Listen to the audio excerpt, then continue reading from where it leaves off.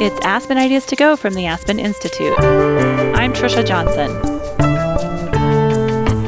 Many people feel like we are living in an age of distrust, and it's not always clear what we can do to make it better. Part of the problem and solution might lie at the individual level. I've come to believe if there's one skill at the center of every happy family, organization, nation, or society, it's the ability for the people in it to feel understood, felt, and appreciated. A fundamental human drive is the drive to be recognized, and a fundamental moral act is to possess the craft that makes people feel recognized and seen. New York Times columnist and commentator David Brooks has been spending a lot of time reflecting on what brings people together and drives connection. And in this talk, he gets personal and drills down on learning to see and understand each other better. Aspen Ideas to Go brings you compelling conversations hosted by the Aspen Institute. Today's discussion is from the Aspen Ideas Festival. Here's Brooks. For those of you who know me, you know I'm not the most naturally emotional person in the world. If anybody saw Fiddler on the Roof, you know a kind of Jewish family where everybody's hugging each other and singing together and dancing together. I came from the other kind of Jewish family. And so the phrase in our home was, think Yiddish, act British. And so no emotion, no expression. And that was true of me. It's remained true. Some of you know a bit about my life story. When I was 7, I read a book called Paddington the Bear and decided I want to become a writer at that moment. And have written pretty much every day ever since then. And really solved my values around that. I met a girl in high school named Bernice who I wanted to date, and she didn't want to date me. She wanted to date some other guy. And I remember thinking, what is she thinking? I write way better than that guy. And so those are my values. And people who know me well know at 18, the admissions officer at Columbia, Wesleyan, and Brown decided I should go to the University of Chicago. And so that, too, is not an emotional place. The kids wear these T-shirts, sure, it works in practice, but does it work in theory? And so it's super intellectual. My favorite saying about Chicago, it's a Baptist school where atheist professors teach Jewish students St. Thomas Aquinas.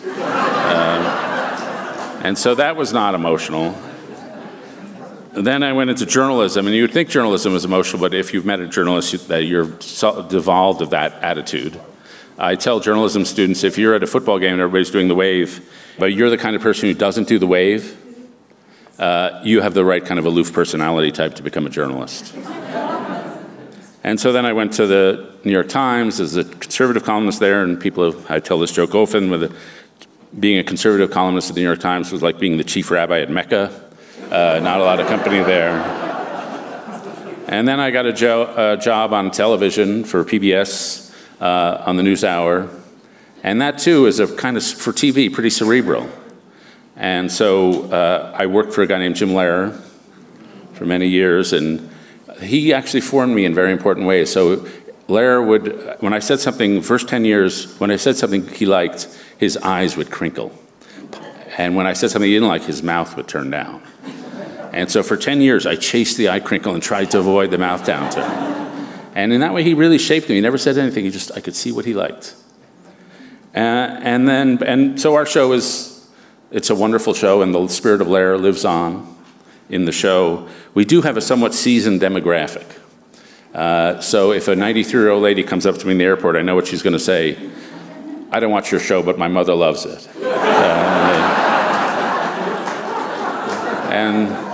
But I've tried over the years to learn emotion. I wrote a book called The Social Animal about emotion. And my friends told me that me writing about emotion was like Gandhi writing about gluttony. It's just not the natural thing. But I'm going to talk a little about that, and a little about interpersonal relationships. Because in my view, to build trust, you have to do a couple things. One, you have to keep showing up for people. But secondly, you have to make them feel seen, heard, and understood. So I'm going to start with 3 little stories, and they're not bad. They're not unusual stories. One was told to me by a woman about 6 months ago. She was 13. She had her first drink at a party, and she got so drunk when they dropped her off at home, she was on the front porch and she couldn't move. And her dad, who was a big, strict disciplinarian, came out, saw her, and she thinks he's going to be screaming at me the things I'm already thinking in my head, which is, I'm bad, I'm bad, I'm bad. Instead, he just scoops her up, puts her on the couch inside, and says, there will be no punishment here. The experience is enough. So that's the first story. The second story is about a friend of mine who had a daughter in second grade, and the little girl was struggling, and the teacher said to her one day in class, you know, you're really good at thinking before you speak. And that little comment turned the girl's year around, because this thing she thought was an awkwardness turned into a strength that she could think before she could speak. And the third story comes from a movie I hope you've all seen called Good Will Hunting. And if you remember the movie, Matt Damon character is this math genius who is going through the movie slaying people with his mind. But he has to go to therapy with the Robin Williams character, and he slashes Robin Williams with an insult. And Robin Williams has him come out to a pond the next day and gives him this little speech. You're a tough kid. I ask you about war, you'll probably throw Shakespeare at me, right? Once more into the breach, dear friends. But you've never been near one. You've never held your best friend's head in your lap and watched him gasp his last breath, looking at you for help. I ask you about love, you probably quote me a sonnet. But you've never looked at a woman and been totally vulnerable, known someone who could level you with her eyes, feeling like God put an angel on earth just for you, who could rescue you from the depths of hell. I look at you. I don't see an intelligent, confident man. I see a cocky, scared kid. You're a genius, Will. No one denies that. I don't give a shit about all that. Because you know what? There's not anything I can learn from you that I can't read in some book. Unless you want to talk about you, who you are, then I'm fascinated. But you don't want to do that, sport. You're terrified of what you might say. So these are three little stories that are not too unusual. But they're about three skills that are critical to being a decent person and considering it to those around us. The first skill is to see with understanding. The dad with the drunk girl knew what was going on in her mind, and he knew he didn't have to say a thing. The second is to affirm with insight, and this is what teachers are great at, to see skills in a person that the person doesn't see themselves. And the third skill is to critique with care, is to show somebody the failure of their ways in a loving manner and offer them a way forward. And that little Robin Williams speech is an example of great listening. The Robin Williams character sees the exact thing the Matt Damon character is trying to hide, that he's scared. And he also shows him a way forward. He says there are two kinds of knowledge. There's the knowledge you can get from books, and then there's the only kind of knowledge that you get from being vulnerable to experience and open to experience. One is knowledge and one is wisdom. And so he's really telling the Robin Williams character, you're good at one kind of knowledge, I'm showing you another path. And what underscores all these skills, it's the ability to see others and be deeply seen. And I've come to believe if there's one skill at the center of every happy family, organization, nation, or society, it's the ability for the people in it to feel understood, felt, and appreciated. A fundamental human drive is the drive to be recognized. And a fundamental moral act is to possess the craft that makes people feel recognized and seen. Some people are just fantastic at this. I'm sure you've met people who you are with them and you think, wow, that guy's a great listener. There was a novelist named E.M. Forster, and his biographer wrote of him, to speak to him was to be seduced by an inverse charisma, a sense of being listened to with such intensity you had to be your best, most honest, and sharpest self. Who wouldn't want to be that guy? When Winston Churchill's mom was young, she was seated one night at dinner next to the 19th century British statesman William Gladstone. And she left that dinner thinking William Gladstone was the cleverest person in England. Then a couple weeks later, she was seated next to Gladstone's great rival, Benjamin Disraeli. And when she left that dinner, she left thinking that she was the cleverest person in England. So it's good to be Gladstone, it's better to be Disraeli. And so, how good are you at seeing others and making them feel that you understand them? Well, I know some people in this room, but I don't know a lot of you. Nonetheless, I can say with great confidence, you're not as good as you think you are. They researched this. There's a guy at the University of Texas, He finds that strangers in the midst of their first conversation can accurately predict what the other person is thinking 20% of the time. When it comes to friends and family, people you really know, people generally get it right 35% of the time. And in many married couples, their accuracy goes down the longer they get married. And that's because when they were first in love, they formed an image of the model of who this other person is. But over the years, the other person changed, and the model didn't keep up. I have a friend who said he was married to 7 people, but they all had the same body. She just changed and changed. This skill of reading people by telling their facial expressions only gets you so far. So this skill is doubly important in a diversifying society. It's easier to understand people who are kind of like you. It's much harder with people completely unlike you. And our social skills are now inadequate to the society. And so what I see in my career as a journalist is an epidemic of blindness. It's blacks feeling their daily experience is not understood by whites. It's rural people feeling the coastal elites don't see them. It's depressed young people not feeling seen by anybody. It's Republicans and Democrats looking at each other in blind incomprehension. It's husbands and wives in bad marriages who feel that the person who should know them best has no clue. There was a study by McKinsey about 4 months ago. It was about the Great Resignation. Why are people leaving firms? They asked the employers, why are people leaving your firm? And the number one answer from the employers, the CEOs, was they're going to get more money elsewhere. They asked the people who left, the number one answer, my manager doesn't recognize me. So the bosses thought it was a material reason, but it was actually an interpersonal reason. And so this lack of ability to see each other shows up as a social crisis, a crisis of connection. It's in the stats. 54% of Americans say that no one knows them well. The number of adults without a romantic partner is up by a third. There's been a 73% increase in depression among young adults since 2007. The percentage of students suffering from anxiety disorders doubled between 2008 and 2019. Teenage suicide is up by 59%. 27% of Americans are estranged from a member of their immediate family.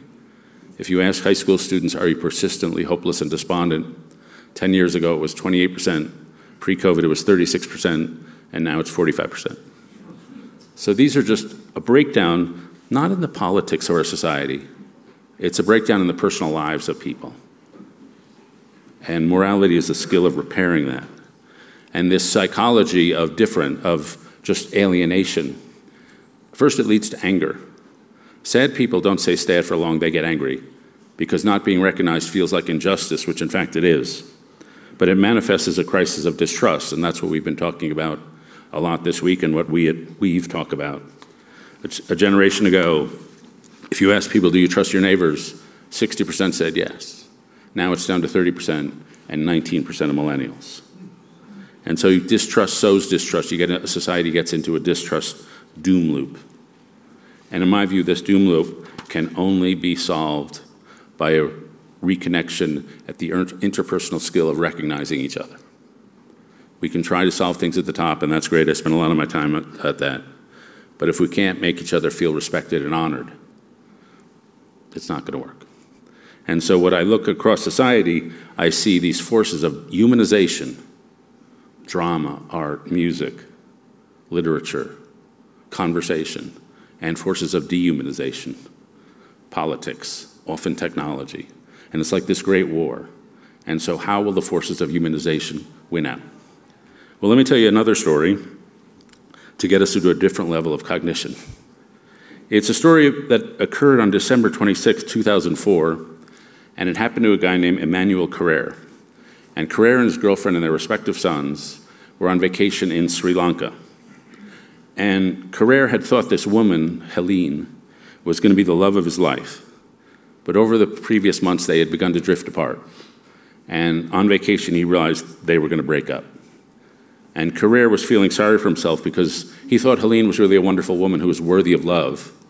But Carrere realized he's just not capable of love. He went back and reviewed all the relationships in his life, and he realized he had never loved anybody. And so he thought, I'm probably going to die alone. I'm just a self-centered guy, incapable of love. And so their little family unit was sour, and it was only the third day of their vacation, but they wanted to go home. But in the meantime, they decided to cancel a scuba diving lesson they were going to take. And that turned out to be a consequential decision, because that was the day the tsunami hit. You remember the tsunami of 2004. A couple days before, they had met another French family, a husband and wife team, Jerome and Delphine, and their lovely 4-year-old daughter, Juliette. When the tsunami hit, Juliette was playing in the waves. Her grandfather was out on the beach reading the paper, watching her. And her grandfather felt himself get swept up in a wall of black water. He had two thoughts. The first was, I'm going to die. And the second was, Juliette already has. So he's swept inland, and then the water starts receding, and he thinks he's going to be swept out to the ocean. He happens to get pushed into a palm tree, which he grabs onto, and then is pinioned by a piece of fence. He survives, comes down,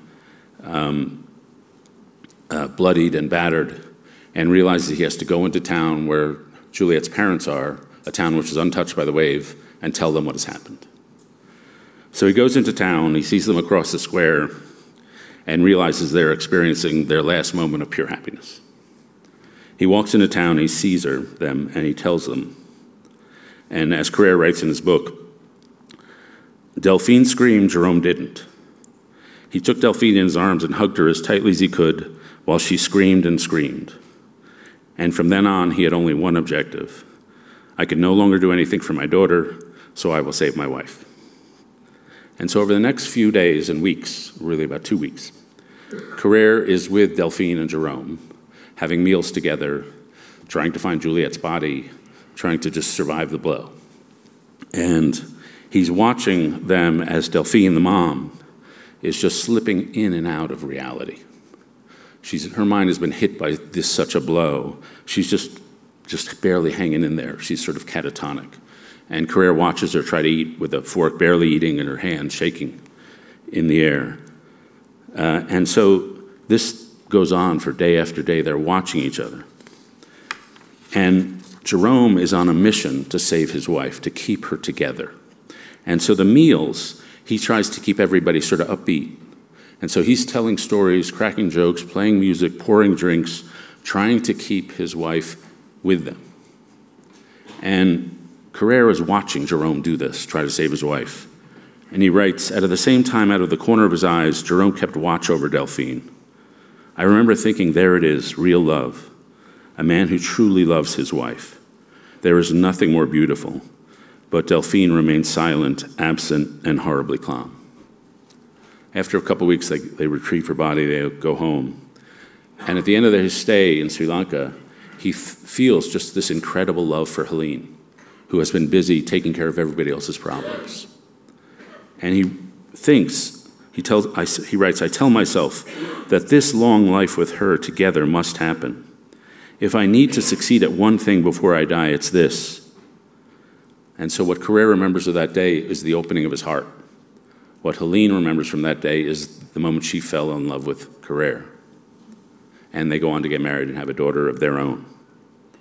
Now, I tell you this story because first it just illuminates human solidarity, but second, it illuminates the human consciousness. How an entire consciousness can shift, a way of seeing the world, a sense of who you are, what you love, and how you change. Usually our consciousness change gradually over time. But in Carrère's case, because of the shock, he was one sort of person before the tragedy, he was another sort of person after. And so we see a human consciousness in dramatically shifting forms. And we see also that the wave hit them all, but each person had their own experience of the wave. Delphine trying to just survive, Jerome trying to keep his wife steady, Helene leaking into action. And so this is important because the crucial area of this action, like any action, is not only the wave hitting, it's how each person experienced what they experienced. Aldous Huxley, the great writer, said, experience is not what happens to you, it's what you do with what happens to you. And so when we see a person, what are we seeing? We're seeing a person who has taken the examples of their life and developed a perspective on the world, a way of seeing things, your cultural heritage, the struggles of your past, the traumas you've experienced, your joys, your loves. They all shape your distinct and individual way of seeing the world. We don't see the world with our eyes, we see it with our whole life. And if you want to get to know a person, you got to get to know how they see the world. You got to get to know how they see you. And I just want to pause with a little science just to illustrate how radical this is, how creative we are in creating our perspective on the world. Because each of us is experiencing this moment slightly differently than the others. So we think, as you look out into the world, you open your eyes and data comes into your eyes and your brain processes it and you see chairs, people, whatever stage. That is not how vision works. If vision worked that way, then there would be way too much data for your brain to handle. So what happens is your mind sends out predictions of what it expects to see, and then your eyes check to see if the corrections are right. And so scientists make fun of this by manipulating people to show how badly sometimes we predict reality. And so you may have gone online and see a video, and it's a bunch of people passing around a basketball, and they ask people to count the number of passes. And then after they've counted, they say 7 passes, and they said, well, did you see the gorilla? They said, what are you talking about? There was a gorilla in the video. Nobody saw the gorilla. They watched the video again, and sure enough, there's a guy in a gorilla suit waving his arms. And people don't see it, because they didn't predict gorilla. My favorite version of this is there's a student who's a part of the research team asking directions of a student on campus. And while the directions are being given, 2 workmen who are actually researchers walk between them carrying a door. And one of the workmen drops off, and the original directions asker picks up the door and walks away. So when he resumes giving directions after the door is gone, he's talking to an entirely different human being. And the vast majority of the time, they do not notice, because we don't predict that. And so researchers like to make fun of the weakness of this method. I'm sort of impressed by how good it is. If you heard the individual words I'm speaking, you would only be able to understand about 50% of them. But because your mind is so good at predicting what I'm about to say, you're hopefully understanding most of my words. And so this is an act of construction. And we construct based on our predictions of our past. We predict based on our culture. So if we go outside, if it rained and the sun came out, we would look up and say, oh, a rainbow. And we would see 7 bands. Now, there's no color to a rainbow. It's just a bunch of light waves. There are no bands to a rainbow. It's just a continuum spectrum of light. If we are Russian, they have 2 words for light blue and dark blue. So they see 8-banded rainbows. And so it's a sign of how color is not something that's out there, it's in here. And we use it to construct the world. And this is powerfully influenced by culture in ways we're not even aware most of the time. Here's a passage from a fashion journal in 1918. The generally accepted rule is pink for the boys and blue for the girls. The reason is that pink, being a more decided and stronger color, is suitable for a boy, while blue, which is more delicate and dainty, is prettier for a girl. We just don't see that way anymore, most of us. And so it's a creative process you're creating. There's a guy in UVA named Dennis Proffitt who asked high school or college kids, UVA's got a very hilly campus, he said, estimate the grade of that hill. And it was really a 5% grade, but people tend to overestimate and they would guess 20 on average. And then one day, they asked questions and the students got it exactly right, 5% grade. They wondered, why were they so good? It turns out that day they had interviewed members of the women's soccer team. And so these were extremely fit D1 athletes. And to them, the hill didn't seem that steep because they could easily walk up it. And this has been replicated in a zillion different ways. Obese people see steeper hills than non-obese people. People with backpacks see steeper hills than people without backpacks. People who've heard sad music see steeper hills. And so it's another sign of what I just said. Experience is not what happens out there. It's what you do with it in here. And this is a profound Proffitt's theory. It's known as affordances. When I first heard about it seemed like a nice gimmicky theory. But the basic idea is the way you see a situation depends on what you can do in a situation. And if you're rich, you see the stores of Aspen differently than someone who's poor. And if you're privileged, where I teach at Yale, you see a different campus than people who don't have access to Yale. And you would think about this shows up time and time again. And it shows how truly subjective it is. One last bit about subjectivity. There's another creative process going on inside you, and that's the little voice in your head. You've got this little voice talking to you. Now, some people have this voice 100% of the time. The voice is always talking. I'm like a lot of guys, average 23% of the time, the voice is going on. And so my wife will ask you, what are you thinking? I'm like, nothing. It's just a nothing box up there. There's nothing going on. The voice in here is very different than the voice comes out of our mouths. So the voice in here is about 150 words per minute. The voice inside can go up to 4,000 words a minute. Half the people use their own name when talking to themselves. A lot of people address themselves in the third person. And sometimes it's not clear if you're having the voice or the voice is having you. And a lot of people have different characters going on in their head. There's a Polish researcher who said some have the faithful friend, the voice in your head saying, go ahead, you're going great. The ambivalent parent who offers caring criticism. The proud rival who badgers you to be more successful. The helpless child who has a lot of self-pity. And so these voices are all part of the process that we're all going through to construct our reality. So each person you see is a creative artist. Not creating with a landscape, but artists of the real. Creating a landscape of reality. And so each person should be seen as Van Gogh, as Mozart. The act of creative processes going on in each of our minds is simply astounding, but it's all unconscious.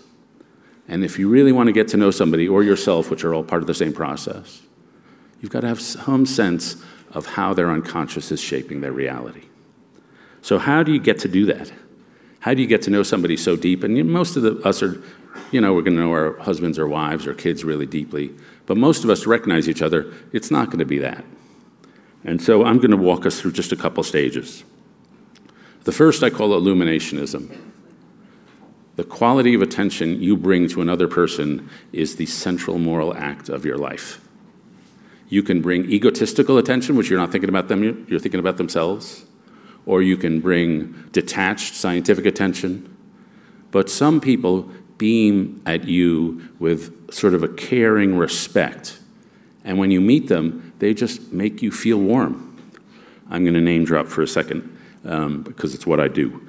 So I've been interviewed twice by Oprah. And I can tell you when Oprah looks at you, there's a reason she's Oprah. You feel like you're a flower who just wants to blossom in the sun. And that's a quality of attention she brings. And I think we all know somebody like that.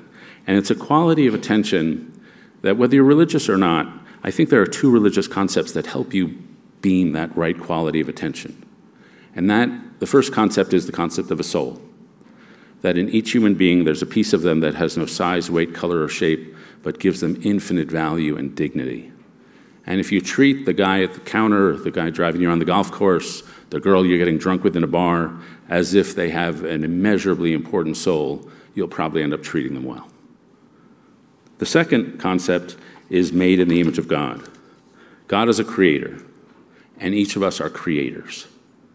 And if you treat somebody as the image of God within them, you'll show them the level of respect and deference which each person deserves. And so first is the quality of attention. The second stage is the quality, I call it accompaniment, though that's not my term, that's Pope Francis loves this term.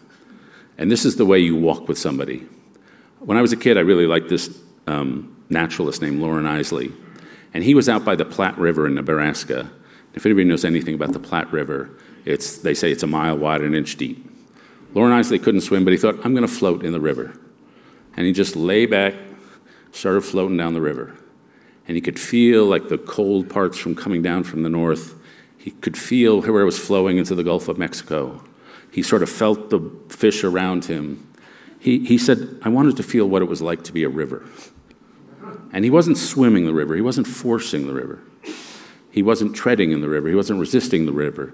He was just accompanying the river on its journey. And there are some people who accompany you on your journey. It's sort of an other-centered way of paying attention. I have a friend, maybe a long time, Aspen, ideas festival goers. I have a friend named David Bradley who has a phrase called coming in under. And he's always like, how can I be of help? And in the normal course of daily events, we're not doing deep conversation. We're just, picking up the kids, doing the shopping, hanging out. And accompaniment is just an other-centered way of paying attention and traveling with a person. We think of accompaniment most in music. A pianist may accompany a singer, paying attention to the singer, seeing what he or she can do to make the singer more beautiful. And it's just an other-centered way of traveling. That gets to the third stage of the skill of getting to know one, which is conversation. If you think you can empathize your way into another mind, like say, I'm going to imagine how they feel at this moment, and I'm going to walk a mile in their shoes, well, they've researched this, that doesn't work. You have to ask them questions. So I have gathered from conversation experts some tips on how to be a better conversationalist, and I'll share a few of them. One is treat attention as an on-off switch and not a dimmer. If you're going to pay attention to somebody, it's 100% or 0. It's not going to be 60%. Second, be a loud listener. I have a friend named Andy. When you talk to him, he's like one of those people in a charismatic church. He's like, yeah, amen, preach, go. I just love talking to that guy. He's a loud listener. Third, make them authors, not witnesses. When people tell you stories, they don't go into enough detail. And so if you ask for the details, where was your boss standing where he said that? Then you get the real rich granularity in the narrative, and you understand them better, they explain themselves better. The next one is do the looping. When somebody says something you're unclear about, try to paraphrase it back to them. You'll be amazed how often you are wrong. We tend to listen poorly, and so you got to paraphrase and clarify. Keep the gem statement at the center. Whenever you disagree with somebody, there's usually something deep down that you actually agree upon. If my brother and I are disagreeing about our health care for our dad, we both care about what's best for the dad. And if you keep the gem statement in the center, you can save a lot of relationships in the midst of conflict. Don't fear the pause. As I'm talking in a conversational gambit, say my comment starts on my shoulder and ends at my fingertips. At what point have you stopped listening so you can start to think of what you're going to say? Probably about here. And that's a problem because the part of your brain that thinks of what's going to say is the same part of the brain that does listening. So let the person finish and then pause and show them you're listening and then respond. So don't fear the pause. The most important conversational skill is learning to ask good questions. In any conversation, the quality of the conversation is going to be determined by the quality of the questions. And I had dinner with a friend of mine who I only see like once every 2 years, but we just had dinner in California, and he said, he's like 75, he's like, what should I do with the remainder of my life? And we started talking about what we want to do with the remainders of our lives. It was just a great conversation. And so kids are phenomenal at asking questions. So I have a friend named Niobe Way who was teaching 8th grade boys how to do journalistic interviews. And she said, I'll sit at the front of the room. You ask me whatever question you want, I'll answer it. So the first question was, are you married? No. Are you divorced? Yes. Do you still love him?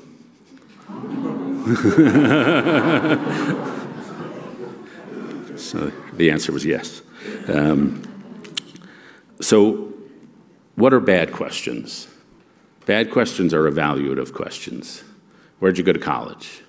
Where do you live? What do you do? That's like status ranking. Bad questions are closed questions. If I tell you about my mom, we say, well, were you guys close? That limits my description of my relationship with my mom to close or not close. That limits the answers we're going to have. Good questions are open questions. Tell me about a time. And so there was a genius lady who does focus groups, was hired by grocery stores so they help them understand why some people go to the grocery store really late at night. And she could have said, well, why do you go to the grocery store late at night to this focus group? Instead, she said, tell me about the last time you went to the grocery store late. And there was a lady in the focus group who hadn't spoken at all, and she said, well, I was smoking some weed, and I needed a menage a trois with me, Ben, and Jerry.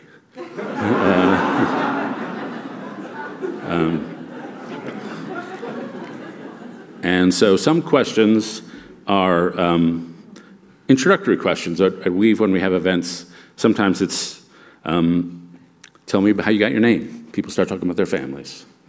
Tell me about a time you feel the real sense of belonging. People love to do that.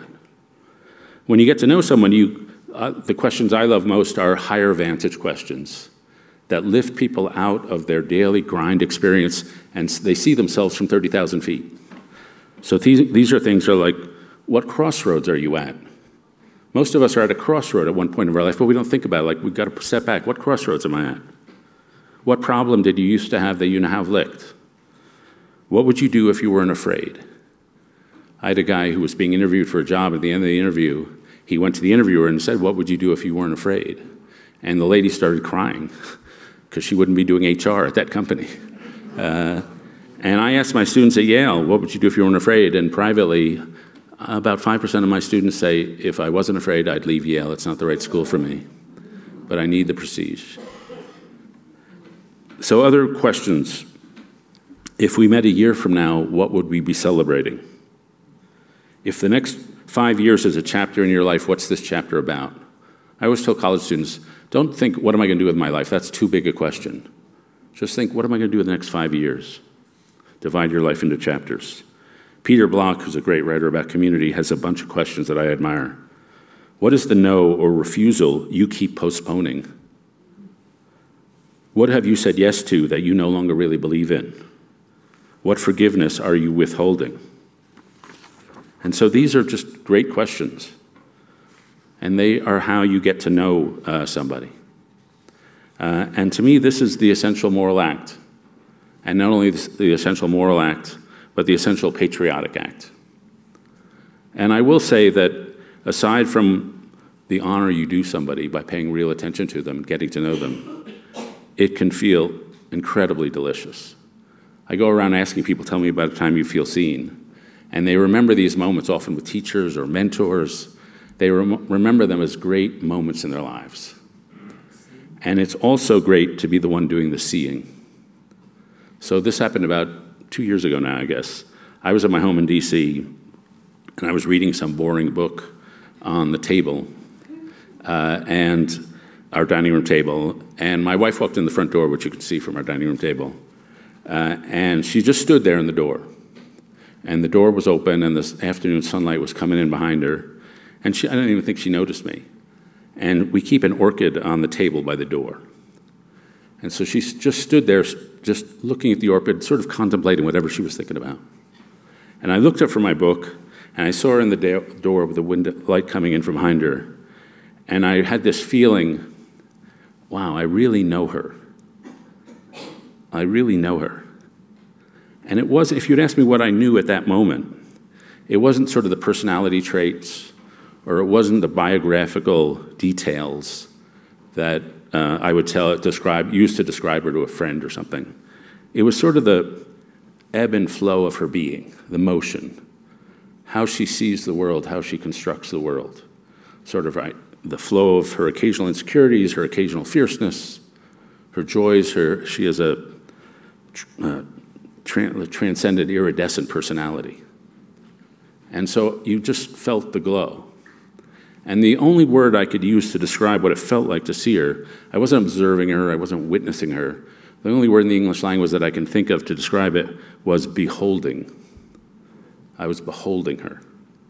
And it was a fantastic moment. And it just felt like real, deep human connection. And we're not going to have that with anybody, our dearest and dearest. But if you can go through life like Disraeli, seeing others, showing them the kind of respect, so they walk away from you in a casual conversation thinking, wow, that guy was a good listener. Will we have a healthier society? So thank you very much.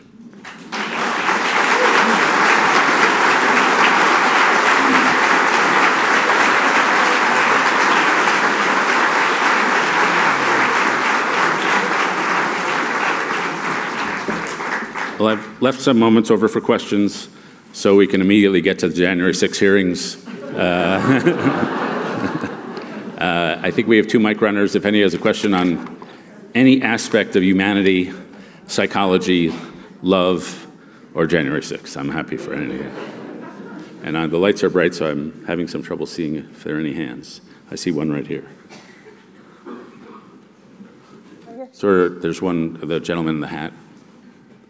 I was wondering, I've just recently read a book that talked about some of the same things you're talking about, and it spoke about the animal body and our body language when we're in communication. Have you done any research or looked into body language and how that affects communication between people?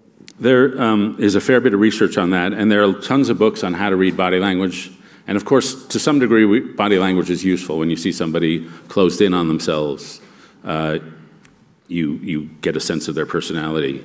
The general finding from most of the research is we vastly overestimate of how much we know by reading body language. That people are very different and they express emotions in very different ways. And if I'm just trying to look at you, you would be surprised how much your sadness looks like your contented look, which looks like your anxious look. And so that's why I emphasize conversation. The number one skill that correlates with seeing others deeply is verbal intelligence. It's talking and listening.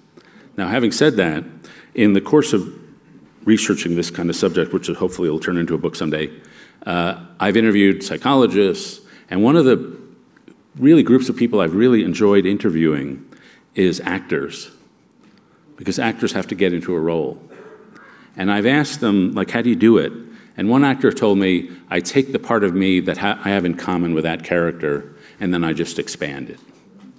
And one character said, I had a guy, and he said to me he was a hands in the front pocket kind of guy. So he walked around like this, hands in the front pocket, and that meant when he was trying to be bold and assertive like this, he was going to be fake. And that's how he was going to portray that character. It was that little gesture of hands in the front pocket that was the key. There's a Guy de Maupassant short story, and there's one little line in this short story about a character who's just a minor character in the story, and the line is, he was the sort of man who liked to walk through the doorway first. And you get a sense of like an elbowing kind of competitive guy. And so I do think gestures tell us something, but we have to be humble about how much. The final thing I'll say is that I've had the pleasure, I wrote a book called The Social Animal, interviewing a lot of neuroscientists about, 12 years ago. And I've interviewed a bunch then. I've interviewed a lot of the same similar sorts of people now. And one of the things that has changed in the way they think and their emphasis, the first is they spend a lot less time on brain regions, what's happening in what region. The brain is really a vast system. It's not just one region. The regions matter, but they're not as important as we thought. But the second big difference is they no longer separate the brain from the body. That there are hundreds of millions of neurons in your body. Your brain, there's a great neuroscientist named Lisa Feldman Barrett who says the primary thing your brain is doing is not looking outward, it's looking inward to find out which part of your body needs energy. You've got a body budget. Where should I send energy? Where should I take away energy? And so down the vagus nerve, it's reading your guts, your intestines, your heart and lung. And this is a process called interoception. That's the scientific word. The real world is emotion. Your brain is reading your body is experiencing emotions, which are evaluation systems that tell you what you want. And your brain is then trying to name the emotion. And one of the great skills we can give ourselves and our students and our friends is emotional granularity. Some people have very bad, simple emotions. This is good, this is bad. Some people can finely distinguish between stress, anxiety, feelings of ennui, like they have all the little anger emotions all at once. And a lot of these emotions, by the way, are culturally constructed. So again, it's humans creating something, not the reality out there. Smiling didn't exist until the Middle Ages. The Greeks did not have a concept of smiling the way we understand it. I used to think it was because they had bad teeth, but so anyway, this is to say that even we can't see outside the body, what's going on inside the body is just tremendously important for how we see the world. I see a gentleman in another hat with an orange shirt. Come over here next. Yeah, you mentioned in the beginning, you called yourself like a mushy version of yourself. And I'm curious if you had any experiences or moments that made you realize this is what you wanted to devote your life to, and this is, like, were there experiences that really kind of created that transition for your research and area of expertise? Yeah, I did a pretty good job of trying to ruin my life. I wrote about this in a book called The Second Mountain. I was the sort of person who was ambitious. I liked writing. My jobs that are fulfilling can weirdly be the most addiction-inducing. And so, as I described in the book, I went through this period where my kids were going away to college, my marriage was falling apart, and I had moved into an apartment. And the symbol for me of how screwed up my values were, I wasn't having anybody over. I tried to solve an emotional crisis the way any average American male idiot would do it, by working my way through it.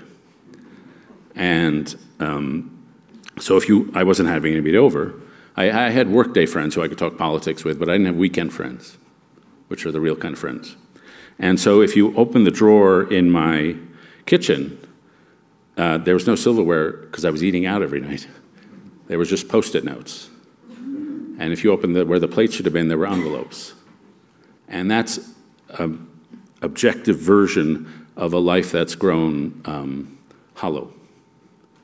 And so I went through a hard time realizing how my values were out of whack. And so you go through these moments of the valley. And there was a great theologian who says, moments of suffering interrupt your average life, and they remind you that you're not the person you thought you were.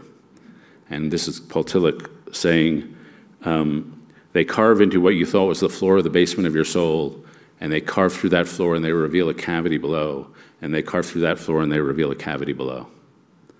And so in moments of suffering, you tend to see deeper into yourself than you knew existed, because the pain is there.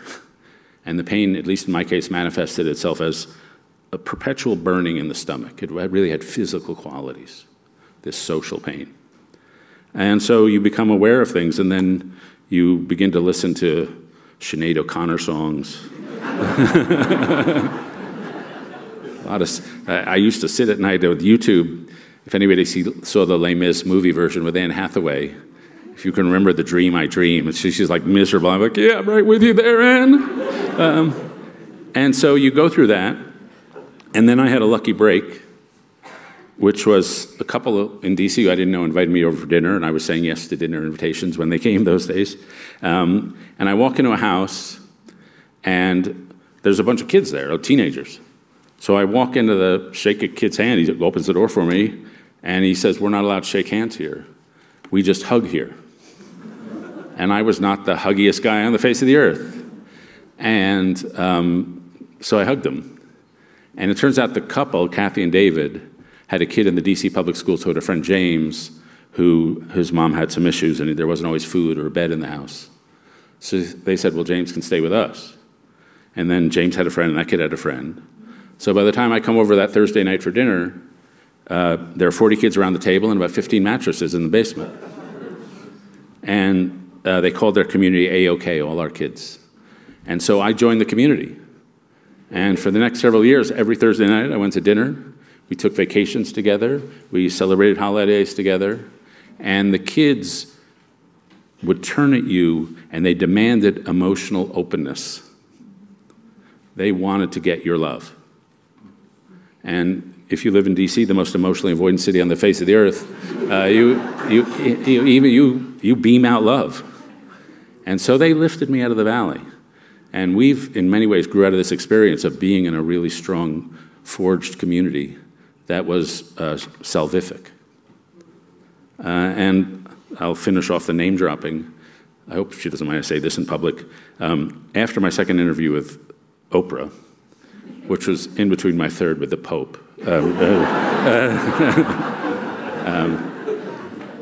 she said to me, and it was a proud moment for me, so she had interviewed me 4 years and then 4 years later, and she said, I've rarely seen somebody change so much. You were so blocked before. And she's Oprah. She's got to know. Like, who else is going to know?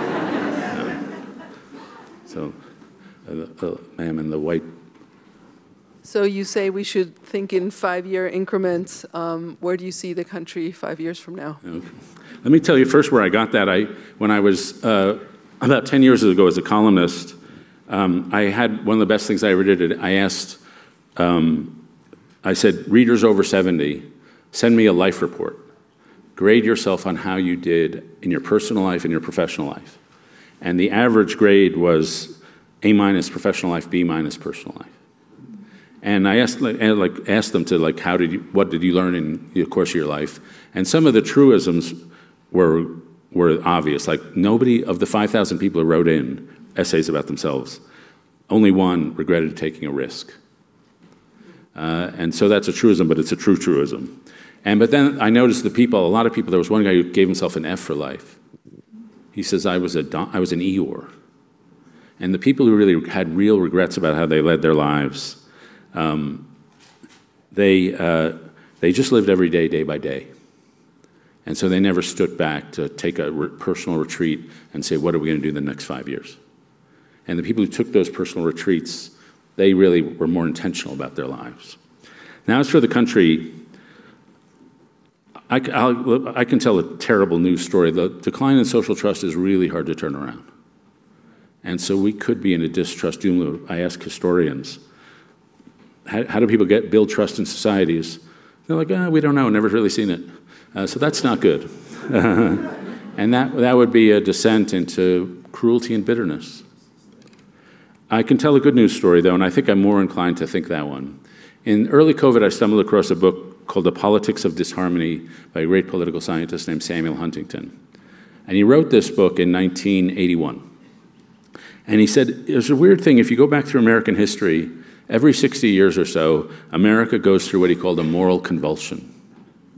And these are moments when people get disgusted with established power, when a young moral generation rises on the scene demanding change, out-groups demand to be included in in-groups, you get a new communications technology comes on the scene, and there's just a lot of anger and bitterness and division. And so this happened in the 1760s, or 1770s with the Revolution, happened in the 1830s with Andrew Jackson's populist movement, it happened in the 1890s with the progressive era, and happened in the 1960s. So writing in 1981, he said, I don't know if I believe in 60-year cycles, but if the pattern holds somewhere around 2020, we'll have another moral convulsion. Pretty good call. And so the good news about moral convulsions is you get through them. If you remember, for those of us who remember, I don't really remember what I was a kid for it, the late 60s, assassinations. There were 4,000 bombings on American college campuses almost per year. Vietnam, recession, vast cultural changes, civil rights changes. It was a convulsion. But we came out of it because people are good at adapting to the challenges of the moment. You create a culture, it works for a little while, then the culture stops working. And society falls into turmoil, and you have to chop it up. And those moments when you chop up a culture are bloody and scary. But we come out of them. And so in 1968, it seemed like the world was coming apart. By 1974, well, in 65, you look at the high school yearbooks, everybody has crew cuts, the guys. 68, half the kids have crew cuts, half have long hair. 75, they all have long hair. Sort of a new cultural scene, friendlier to feminism, better civil rights, and all the violence of 68. By 74, it was like they were into crystals and Est and the Esalen Institute and all that stuff. And so it sort of calmed down. It's hard to stay this angry that long. And so I mostly put my money on our ability to adopt cultural change. And that's something we all do together. And I do believe we have had a 60-year period of extreme individualism. And we have all realized the failures of narcissism, of isolation and individualism, and we're all looking for some kind of community. We're having a big fight over what kind of community we want to have. And so I have basic faith in our ability to recover. And it's a pleasure to be here with you. Thank you so much.